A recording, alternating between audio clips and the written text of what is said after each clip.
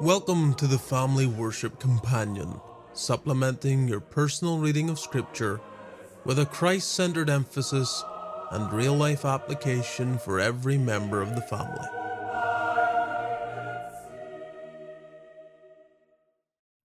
Have you ever experienced division in the family or watched it in the church? In Genesis chapter 13, where we are today, we find Abram and Lot coming out of Egypt. God is prospering them materially, and yet a strife develops between their herdsmen, and they split and part ways.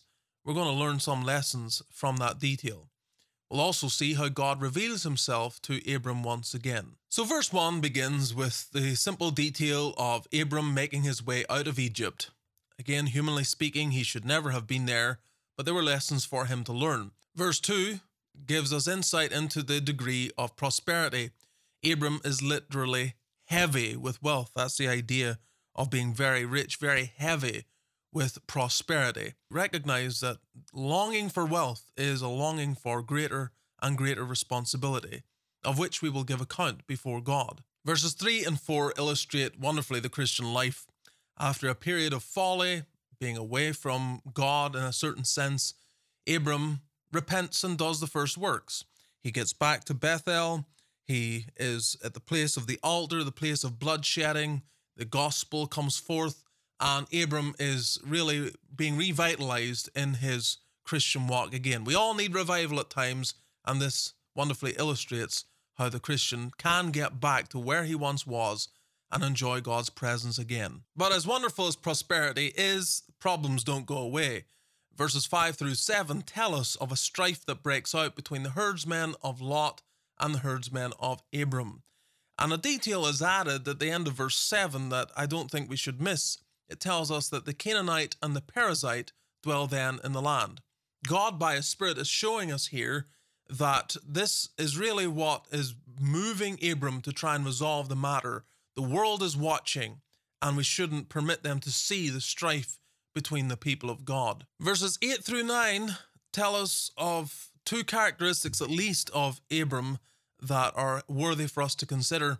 He, first of all, is a peacemaker. He is endeavoring to bring peace amidst the strife that exists. And he does this by focusing on his understanding of the union. If believers would see one another as part of one body, united together, they may understand how to follow in Abram's footsteps here. We be brethren. That's fundamental. And let us endeavor to fight for unity despite our differences here that we see. The other factor we see in Abram's life is him seeking first the kingdom of God.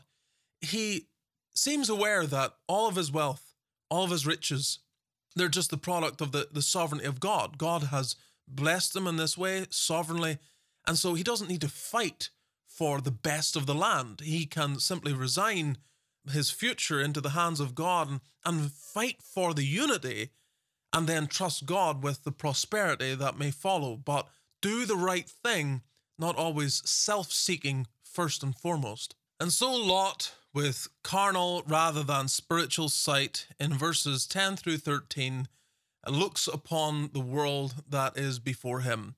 And instead of thinking of seeking first the kingdom, he simply sees this as an opportunity to advance his prosperity and his wealth. Now, in some ways, he's not entirely to blame here, because we're told that what he sees was like the land of Egypt. Abram may be to blame here because he had led Lot to see Egypt, and something of it was found in his heart. And that visual of the great prosperity of Egypt and the fertility of the land, he looks and he sees the same, and he is driven by ambition to go and establish himself in such a land that lay before him. The other detail we're told, however, is in verse 13, that the men of Sodom were very wicked. In other words, Lot, finding himself going in the direction of Sodom, and eventually, as we discover, in Sodom, it's not an unfortunate event where he finds himself among ungodly people. This is publicly known. Sodom is a wicked place, and Lot is disregarding this in his ambition and desire to advance himself materially. And so from verse 14 to the end of the chapter, we see Abram understanding that it is better to be in a desert with God than in a fruitful plain without him. But these verses also tell us of God's reward in revealing himself to Abram once again. By his senses, Abram can't see what God is telling him here. There's nothing indicating that all the land is his and his seed will be like the dust of the earth. And yet he is encouraged, just trust my word. Our Lord Jesus did the same. He came into this world, and all that was prophesied concerning the extension of his kingdom and the heathen being his inheritance, none of that could be seen with the senses of the humanity of Jesus Christ, but he is believing the promises of God. And so we are to do the same. We may not see the church in the full description of what the promises of God say to us is going to happen, and the truth is going to go to the ends of the earth, but we are to walk in faith, just like Abram, just like our Lord Jesus Christ. And so while Abram didn't have the choice of the land like Lot took to himself, yet he has what he needs. Verse 18 tells us he has a tent and he builds an altar. And friends, that's what we need in this world, in our pilgrimage, a place to live, a place to worship. We have this and we are rich. And so we come to application, and the first point is be careful with riches.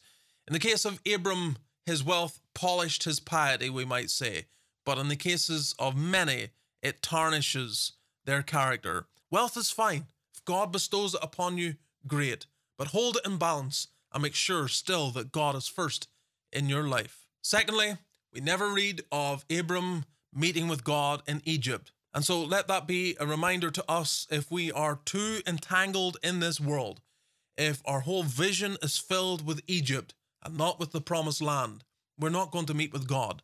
If you find yourself spiritually backslidden today, you need to repent and do the first works. Prioritize this sense of meeting with God and enjoying his presence in your life. Thirdly, there's a lesson for us all, but perhaps especially for children. You children learn from Lot here. He is the inferior to Abram, and yet he doesn't seek his counsel. He takes the offer and he makes a decision that is disastrous for him and for his family. Learn to seek for counsel and to take good counsel. Fourth, there's a word for young people here. Be very careful with how the world will come to you and how scenarios may appear that give you the option of moving away from godly influences. Lot may have felt that he was old enough, that he could stand on his own 2 feet. God was blessing him, prospering him materially. Surely he can move away from Abram, but it's disastrous to him and has been disastrous to many when they distance themselves from the presence and the influence of godly people. Stay close to the good, godly, solid people. Not just that you can pick up the phone. That may be an illusion of benefit. Being near to them, in proximity to them, is crucial sometimes in keeping us on the path that we should be on. Fifthly, really building on the previous point, the temptation to be driven by the mighty dollar is real, even for Christians.